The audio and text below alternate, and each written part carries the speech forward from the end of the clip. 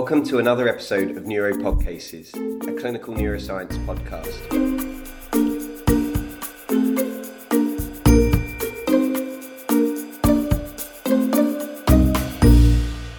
Welcome to Pod Cases. Today I'm here with Dr. Smith, who is a consultant anaesthetist on the Walton Intensive Care Unit. So we're delighted to have you here today. Yeah, thanks for having us here, Becca. Today we're going to discuss some cases that we'll see commonly on the intensive care unit in a tertiary neurocentre, and just ask some questions around that, if that's okay. Oh, absolutely, yeah. Great. So the first case that we have today is a 60-year-old man who was admitted to the intensive care unit following a fall from a significant height with an isolated head injury. He is found to have a traumatic extradural hemorrhage, which has been evacuated into theatre and then returned to the intensive care unit. From the perspective of the intensivist, what are the key priorities for this patient in the early post-operative period? Yeah, so there's several aspects to this which really you could sum up in essentially doing what really is the job of any clinician, which is to recognise the patient's underlying condition, gain and use the knowledge that you have of that condition in its normal course, and try and guide the patient through that and recognise that things are going in the correct direction and timely manner. So really, for this patient, you're going to need close liaison with the surgeon in the use of your own knowledge of how this condition generally goes, to work out whether, for example, if the surgeon is happy with the intra-op findings and the brain looks healthy, that you would then progress to try and wake the patient up quickly. So fairly quickly after arriving on ITU, with discussion with the surgeon, you might decide that actually a sedation break and an early extubation is in order, or if intraoperatively or the early CT scan findings and the way the patient's behaved prior to the operation indicates that the brain is very swollen and unhappy, so to speak, that you might then decide that this patient needs a period of sedation and ventilation and neuroprotective measures, which I'm sure we'll talk about in a bit. So you need to try and work out in a broader picture which of the two paths this person's going to fall into. Obviously, from a critical care point of view, the less time someone is on critical care on a ventilator, the better it is, because the chance of incurring the side effects of ventilation and all the therapies that includes are reduced. But if you have to, for other reasons, continue to ventilate and support the other organs, then that's sort of a risk balance judgment you need to make. Okay, so this patient, so he's been in theatre and they've decided that they want to put an ICP bolt in and to monitor that on the unit. So what does an ICP bolt measure, and what would be the significance of that from an intensive care perspective be? Okay, so when you have a patient where your neurology, which is the gold standard to assess someone's brain function, when that is clouded with anaesthetic drugs, then the only instruments we have to see if there's anything going on intracranially with the patient is to look at their pupillary response, which I think everyone can agree is a fairly late sign for mischief going on, like hematoma expansion or cranial contents swelling and expanding, causing brainstem compression. So with the advent of strain gauges and Whetstone bridges, which are electronic equipment that has been developed in the 50s and the 60s, we're able to produce pressure gauges that can be inserted through a burr hole in the skull into various places, intraparenchymally, intraventricularly, or whether it's just within the parenchyma superficially. You can place those and it can give us a number. And really it can give us, aside from a number, it can give us several different things, which you could argue is a similar story for most monitoring modalities in ITU, is that it was often invented for one thing, but it can be extrapolated for several different things. So absolutely it can give you a number of a pressure within someone's head while they're asleep, and the obvious assumption is that if the pressure rises above what's normal physiological numbers, then it essentially prompts us to facilitate a scan. And again, the scan is the gold standard to find out what is going on within that person's head. And that's really to change the course of that patient's journey, in that whether you would take back to theatre if there was a blood clot and you would evacuate the blood clot, or if there was a lot of swelling, whether you would undertake another neurosurgical intervention like a decompression to alleviate that pressure. As we have had ICP monitoring around longer, you can look at the waveform itself, and there are different aspects of the waveform that you can look at and interpret, and that can give you a degree or an indication as to how compliant the cranial contents are. You can also look at the cerebral perfusion pressure by looking at the central venous pressure and the mean arterial pressure, and you can optimise that. And there's no guidance or evidence to show one thing or another, but in an area of medicine that is relatively evidence-free, it is more of a research tool at the moment. But by extrapolation, using physiological values, which we kind of stick to in intensive care, you can tailor your treatments, your vasopressors or your ventilation, or your big management plans according to what the ICP measures and tells you. Okay, so you sort of mentioned cerebral perfusion pressure and using ICP Volt and talking about that related to the mean arterial pressure. So why is this important in particular for patients on a neurointensive care unit?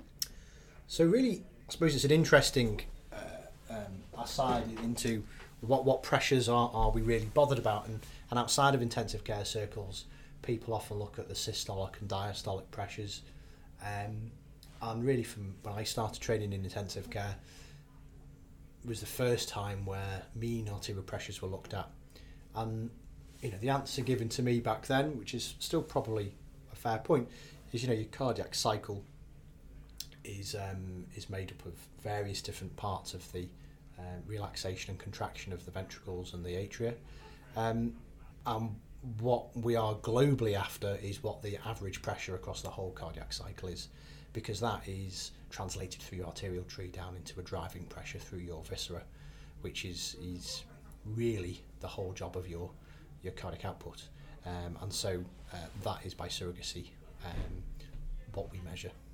And it's usually transduced with the arterial line transducer at the level of the heart, by definition.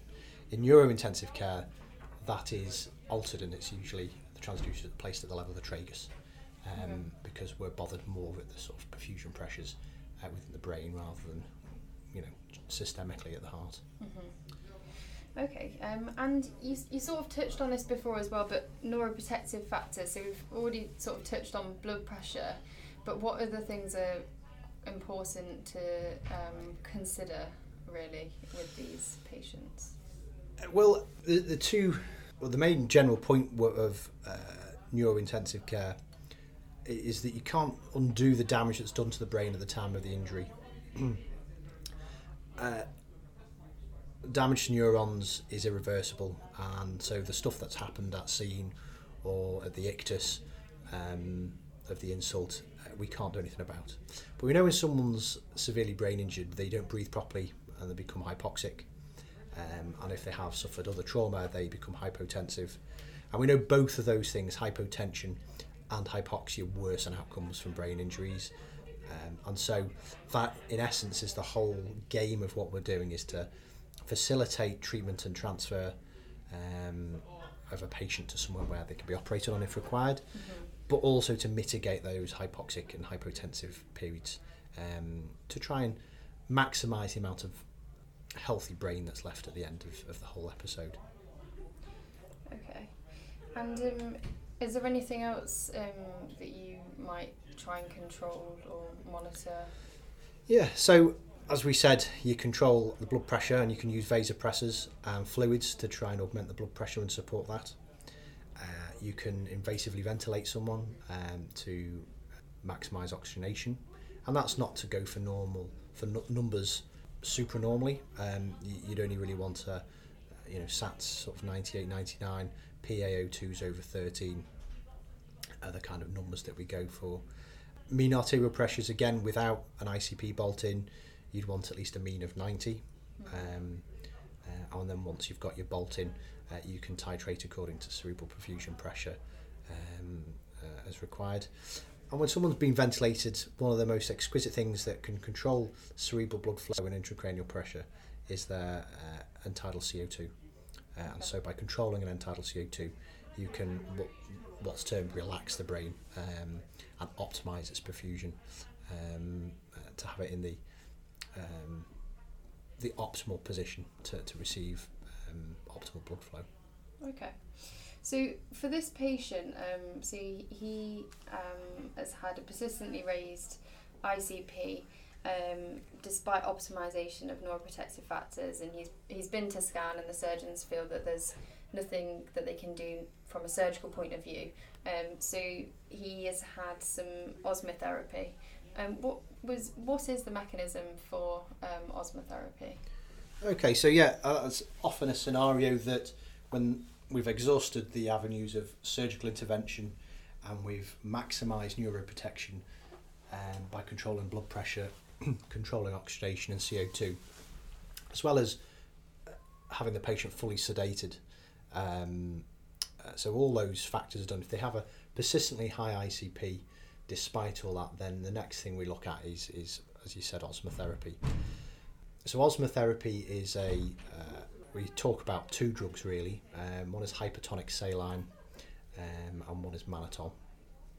So they both had subtly different actions,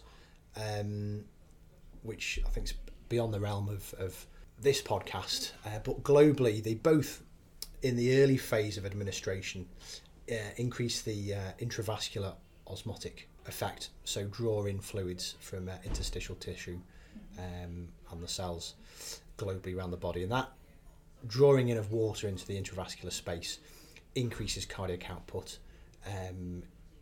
increases stroke volume, and increases cerebral perfusion. So in the early phase, very quickly it optimises cerebral perfusion from that perspective. Thereafter, in the intermediate period after that, mannitol moves out into the kidney, into the nephron, and then acts as a diuretic, direct oncotic diuretic, and produces pretty significant diuresis, which then reduces your intravascular volume and worsens your cardiac output and your stroke volume and reduces your cerebral perfusion. But there are some secondary sort of antioxidant effects that are purported in the papers that reduce neuronal damage. Hypertonic saline has a bit more of a persistent effect in that it maintains that osmotic pressure of drawing in fluid. So it maintains your cardiac output a little bit better for a bit longer. But it also serves to dehydrate the tissues, and what we're thinking about is mainly the brain. And by dehydrating the brain, you allow more space for the blood vessels within the closed skull to occupy, and so facilitate a bit better flow. And this is similar to mannitol as well, by having a higher volume of water within your circulation, you lower the hematocrit and optimise flow a little bit more through the brain. But really the ongoing hypertonic saline effect is from that sort of longer term dehydration of the brain parenchyma, which reduces the volume it occupies and reduces the intracranial pressure.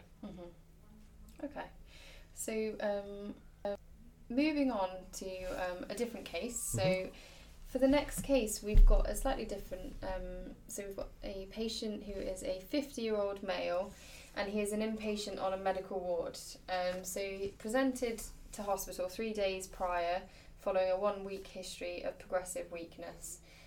Examination demonstrates flaccid weakness affecting all 4 limbs with absent reflexes. Following a lumbar puncture, demonstrating normal CSF, white cell count and elevated protein, a working diagnosis of Guillain-Barré syndrome was made, and the patient was commenced on IV immunoglobulin. The ward team asked for a critical care review as they are concerned regarding the patient's respiratory function. So this patient continues to deteriorate, and the decision is made to intubate him and bring him down to ITU. Once established on the ventilator, it becomes much brighter, the sedation is reduced, and he's just having a little bit of alfentanil just to help with tube tolerance. So the team think that an early tracheostomy may benefit this patient. How would you make that sort of decision about an early tracheostomy? I think the way to approach these sorts of decisions are really to approach all of your decision making within critical care with the same kind of approach, and that is you've got to weigh up the benefits of the action you're going to do versus the potential complications and side effects. And I think if you can build up a rationale of pros and cons and follow the route where the pros outweigh the cons, then I think you'll be absolutely fine with whatever you do. So the fact is that there's pretty much no intervention on ITU that is absolutely necessary, and you could extrapolate that to the entire, field of medicine. There isn't anything that you have to do. You have to work out whether you have to know that every intervention you do has side effects, and so you have to balance those side effects with the potential benefits that you're producing. So you can not do a tracheostomy in every patient and give them more time. Yeah. And so it's important knowing that there are some potential very serious side effects to tracheostomy insertion, that you balance those risks and benefits quite evenly, and then equally document that. So if a patient, broadly, you don't try to use a tracheostomy in the first instance. You'd often anecdotally have to have a couple of failed extubations, so that you know that the patient has tried without a definitive airway, and then is clinically required reintubation. And that tells you quite a lot of information. It sounds counterintuitive that you're going through this process, but it is an important process, which is telling you globally that the patient is coping and doing well, or they're not.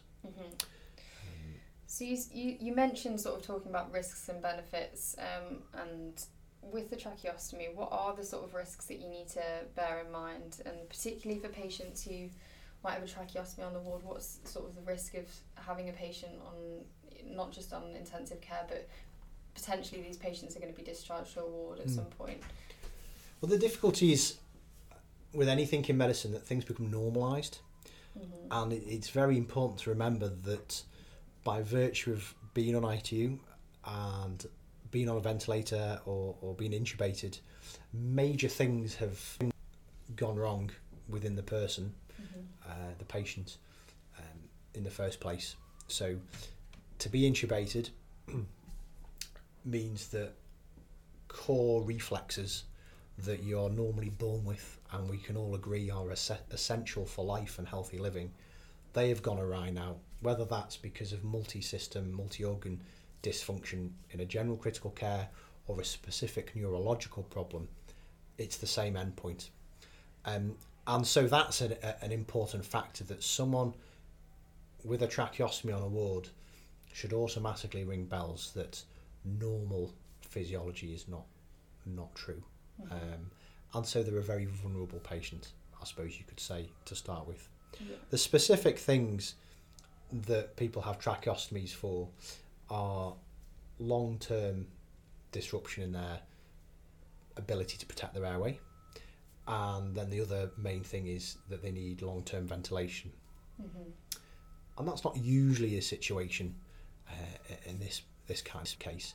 That long-term usually their immune suppression and therapy works, and they are able to breathe for themselves, but they're still profoundly weak and have the inability to protect their airway.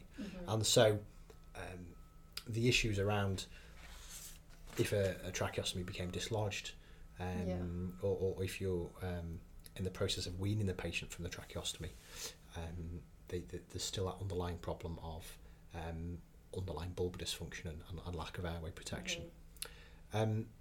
And until you have that normal situation restored where that person looks after their airway, then any dysfunction or displacement of a tracheostomy can potentially be fatal, because a loss of airway and an inability to breathe or blocked airway can be catastrophic within a couple of minutes. Yeah, of course. So obviously there's different types of tracheostomies. So what is the difference between having a surgical versus a percutaneous tracheostomy? So most tracheostomies are performed percutaneously on the intensive care unit, and it's only in patients that really will be difficult to insert because of anatomy, because of vascular structures in the way, or because, not in this case, but other cases, they have fixed necks that we can't extend and move around, that we might consider asking the ENT surgeons from an entry to come across and perform a surgical trachea. Percutaneous tracheostomy is done on the ITU. As you see, Rebecca, the patient is fully sedated, fully ventilated, and it is treated as though it's an operation in terms of sterility, but a bronchoscopy is performed and the position of the tube within the patient's trachea is located and is withdrawn to a point where you can see the inside of the trachea where the second person is palpating, and then you're able to pass a Seldinger wire through the front of the trachea in the optimum position, and then essentially perform a Seldinger technique dilatation over the wire, and then eventually have a tracheostomy railroaded over that, and then finally confirmed in position with the bronchoscopy itself. Surgical tracheostomy, again, the patient is intubated and taken to theatre, but the surgeons do, for want of a better word, an open dissection of the front of the patient's neck down into the trachea. Usually a window is cut through the trachea, and at which point your sort of patency of your airway is lost, and the tracheostomy is then inserted by the surgeons through that window, at which point the anaesthetist has to disconnect from the endotracheal tube and then reconnect to the tracheostomy at the right time, and then the surgeons close up the surgical wound around the tracheostomy, and in both cases stay sutures are placed to hold the tracheostomy for the first week or two, and then they're removed. A stoma then forms as that wound heals, and that gives you access from the trachea to the outside world, and that's very briefly what the two entail. Yeah, I think that's a really good explanation. Yeah. Well, what we do then is, once the patient has finished the requirement for airway protection or ventilator support, as you've seen over your months with us, is the patient generally gets better and becomes stronger, engages more in their physiotherapy, and they essentially need a ventilator for less and less periods of time. And at that point, they're recuperating, and we all acknowledge that they're getting into the recuperation phase of their illness. You can then downsize the tracheostomy, so the tracheostomy sits physically smaller within the trachea, and more air can flow past it and up through the larynx. So you do what's called downsizing. So you downsize half size, so a whole size, and you give them more and more periods of time with the cuff down, allowing vocalization, phonation. And then eventually the plan with most tracheostomies is to remove them and occlude the stoma, and it then heals on its own. Yeah, and that's a relatively simple process where the healing doesn't take a long time. Yeah.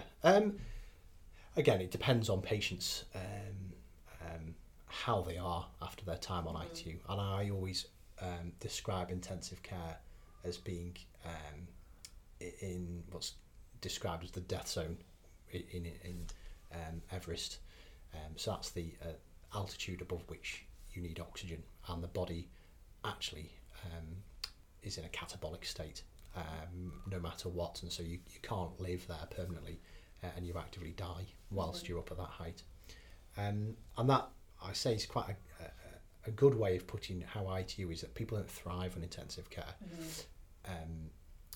You merely sort of survive, and so that's why we're always constantly trying to get the person better and out of ITU as quick as possible. So the reason I'm saying that is that tissues don't heal particularly well when you're critically ill, and so if you're still on critical care for a long time, then you don't heal particularly quickly. But usually as people are getting better, they're on the ward, they've got better intake of calories and protein, and they start to heal better. So yes, usually it's a fairly quick process in the whole scheme of things. Okay, that's great. So we've got another case. So this lady is a 25-year-old who's transferred across from the major trauma centre following a high-speed road traffic accident. So prior to hospital, she was only a GCS of 3 and had fixed pupils and was intubated by the HEMS team.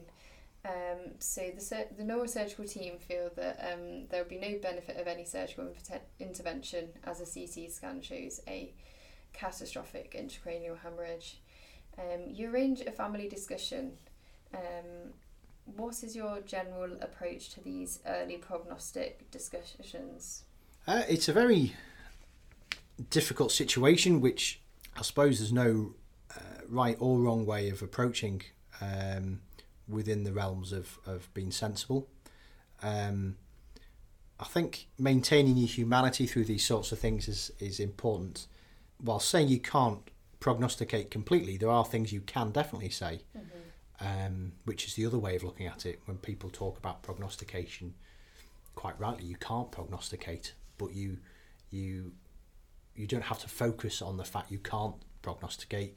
You can actually say quite a bit about the other things in this case, for example. So you can say that a high-speed crash rendering someone with a GCS of 3 has undergone significant brain damage. So you can say that to the family in the first place. You can say that for pupils to become unreactive is another very poor prognostic sign, and that indicates that there's been severe brain damage at the scene. But as I was alluding to earlier on, you don't say all this kind of information straight up. This is going to take a bit of time to sort through, and quite rightly, it's not a quick process. So often in the first few discussions, you're familiarising yourself with the patient's family. You're finding out the dynamics, how they are, how they're assimilating information. There are some times when they're just not understanding anything because they're so bereft at that stage in time, and you can't tell them anything particularly useful at that time. You can build rapport with that patient's family and work out what kind of language they use, what kind of terms they work out with best, who in the family is the sensible person sometimes and will understand things, and who controls the family, if you like. So there's often a patriarch or a matriarch who corrals the rest of the family into what's going on. So there's all those non-discussed, non-technical kind of how you communicate with people that really isn't discussed a lot, but is absolutely the most invaluable part of the whole thing. You can, though, early stages say that this is looking very bad and there isn't anything you can do.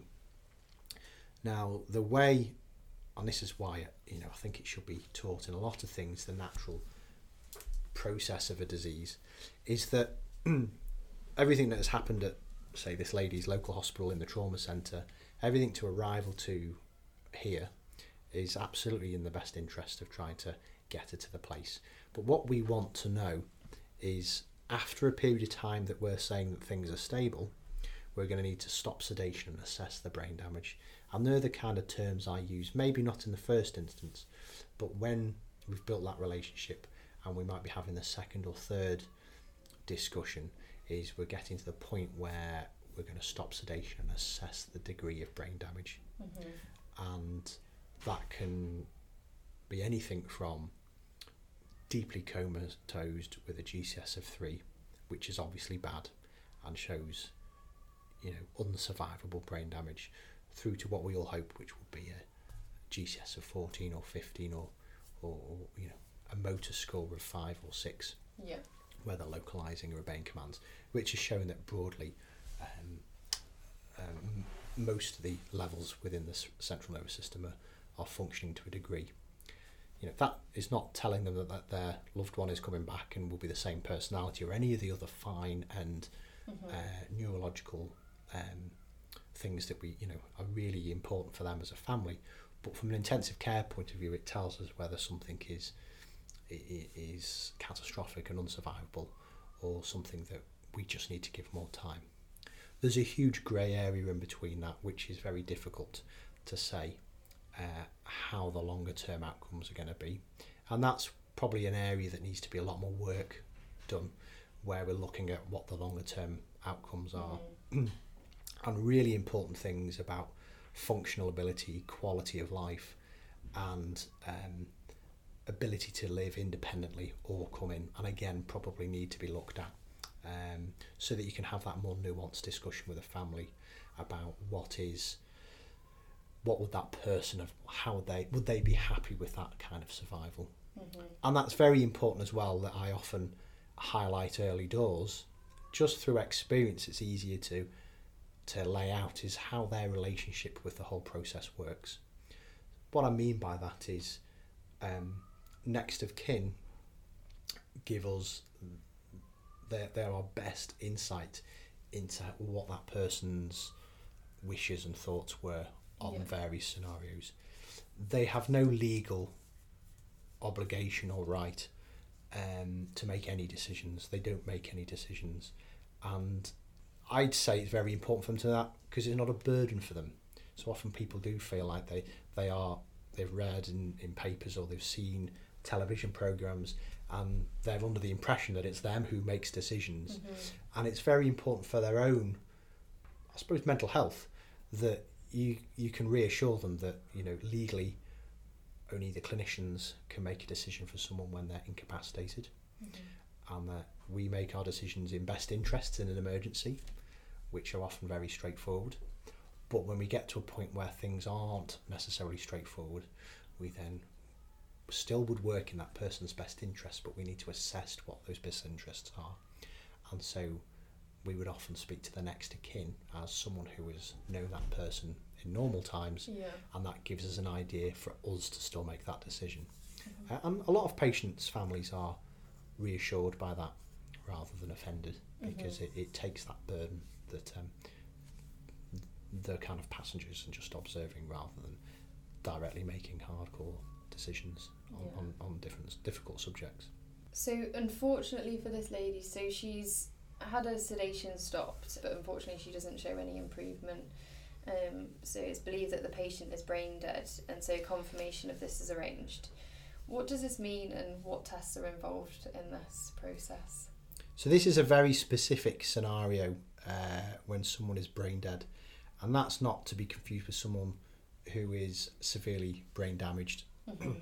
Being brain dead is obviously a severely brain damaged situation, but it is a definite medical legal situation where we can exhibit that there's no brainstem reflexes present in that patient clinically. Now it varies according to different countries in terms of the burden of showing irreversible brain damage and lack of perfusion, etc., in America and all that sort of stuff. But in Britain, as long as you have an underlying diagnosis which is in keeping with what you're seeing clinically, as long as you've got signs of brainstem damage and compression, whether that be through MRI or CT, and a clinical picture of an absence of brainstem reflexes outside of any influence of any drugs or sedation, then we undertake brainstem testing, which then confirms an absence of brainstem reflexes. There is a proforma to follow, which is good because that takes out the human factors side of things and is done in a very regimented, conformed way, which has been agreed internationally as to the right way of doing things. And we broadly assess all the cranial nerves in order and prove that their reflexes are absent. So that goes right through from pupillary response, corneal response, all the way through to gag reflex, reflexes to stimulation peripherally and centrally, an absence of cough reflex, as well as an inability for the person to breathe whilst maintaining oxygenation. So you can maintain someone's oxygenation through breathing circuits off the ventilator, but they show no signs of respiration despite a proven climb in carbon dioxide within the blood, and that in itself is sort of concludes the tests that we do. And as I was saying at the beginning of this talk, you've got to remember that you're born with these reflexes. Without them, you cannot maintain life. So the fact that someone doesn't breathe for an excess of 5 minutes, despite CO2 climbing, on top of the pupils being unreactive to light, there being no corneal reflex, they're all conclusive that that person is brainstem dead. Yeah. So moving on to our final case. So a 30-year-old woman is admitted with new onset generalised tonic-clonic seizures. Despite treatment with IV lorazepam and loading on IV phenytoin, the patient continues to seize and is felt to be in status epilepticus. Following discussion with the medical team, the decision is made to transfer the patient to ITU. What are the medical options at this stage for managing seizures, and how do you decide between which drugs to use? So I think this scenario is interesting in no small part because there's often a kind of extrapolation of general guidance adherence with a lot of other things in medicine that translates through to intensive care. And when you actually read a lot of guidance, whether that be guidance on managing seizures or guidance for managing stroke or a myocardial injury or whatever it is a lot of these guidance, when you actually read them, preclude management on intensive care because things have gone majorly wrong, as we've said, on intensive care for you to be there, and the risk profile for all these things shifts subtly, and it is beyond the realms of a lot of these papers and nice guidance to take into account for that. And so you have to make individualised treatment plans and rationale building for really all of your management plans that you do. And that is equally so for someone who's in status epilepticus. So by definition, if your seizure hasn't stopped despite benzodiazepines and loading with anti-epileptic drugs in the first instance, then we all can broadly agree that neuronal damage is going to start happening at some point soon, and we need to quiesce that and stop all that excessive electrical activity. Often a general anaesthetic, as it's termed, is the answer. So you've tried all your first and second line things. Patient, if they're clinically deteriorating from a respiratory or a cardiovascular state, you may intervene earlier, but you build a picture that the risks of a general anaesthetic, and if that person dies from an anaphylaxis to one of the drugs you've given, or an inability to ventilate the patient in the short term after you've put them to sleep, then you can say, I've tried all your other options. So it comes back to that building that risk-benefit profile, that you don't use a general anaesthetic early doors. You need to have strong indications, and to say you've done X, Y, and Z already, it's not working, then a general anaesthetic is your next plan. And generally the drugs involved in a general anaesthetic, and traditionally it would have been thiopentone, so a fast-acting barbiturate, is very good at suppressing electrical activity within the central nervous system, and pretty much does put someone down into burst suppression, where the EEG is suppressed to the point where you're preventing underlying burst of electrical activity. That usually quiesces everything. In Walton Centre, with us being a tertiary centre, we have a lot of weird and wonderful cases that the patients have super complex epilepsy. It can be partial seizures, which are really severe and life-changing and life-debilitating, and there never really is full control of the seizures, even on multiple anti-epileptics. Or we have patients that are so super refractory to everything they've been given, they still seize despite a general anaesthetic. And that really is in the realms of the unknown. And so close liaison and discussion between ourselves and the neurologist is key. They're normally already on multiple anti-epileptics with lots of cross-reactivity. We end up blocking multiple channels, important channels within the body. And so we've got to be very careful about monitoring for side effects. And so to decide what drugs we use is a true MDT decision. It's usually fairly considered. And when we go beyond the realms of our anaesthetic sedation, not quiescing epileptic activity, then it is often on a case-by-case case-by-case scenario. Beyond propofol and the other anti-epileptics, we'll use midazolam as an infusion, again cautiously within dosing regimes. We can use thiopentol. That has lots of side effects and it is not good to use as an infusion, but you can use boluses and infusions of thiopentol. And ketamine, ironically, can stop seizure activity. That there is a school of thought that beyond an hour or so, that epileptic activity uses different channels rather than GABA. They tend to use NMDA receptors, and so by using ketamine, you can antagonise that and stop the seizure.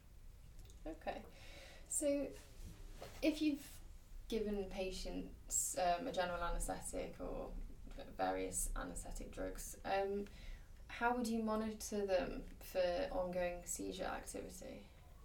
I think the main thing is clinically. So if there is seizure activity and it's manifest as tonic-clonic movements or jerks, then that is a good idea. So again, try not to paralyse a patient with muscle relaxant is always a good option. The gold standard is an EEG, and there are some beds within Horsley that have the ability to monitor someone's EEG 24/7. Now, it's a national problem that we don't have the neurophysiologists on 24/7 to do that. So what we can try and do is build a picture of that patient clinically in hours with a plan and strategic EEG monitoring in terms of having a neurophysiologist review the EEG.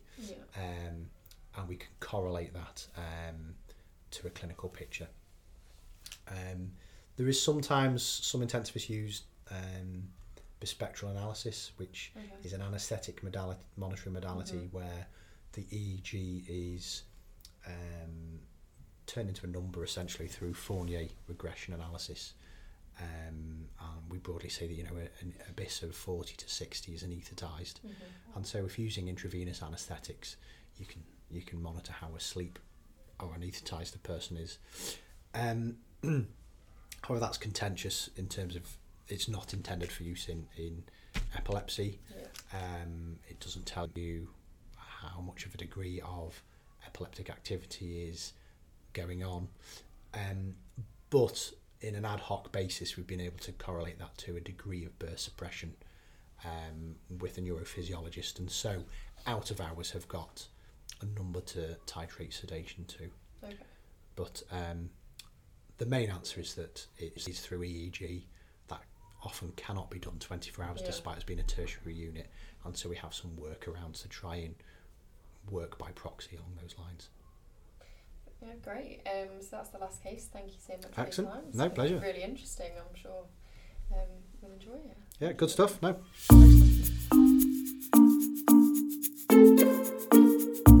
Thank you for listening. For more information about this episode, please visit our website at neuropodcases.co.uk.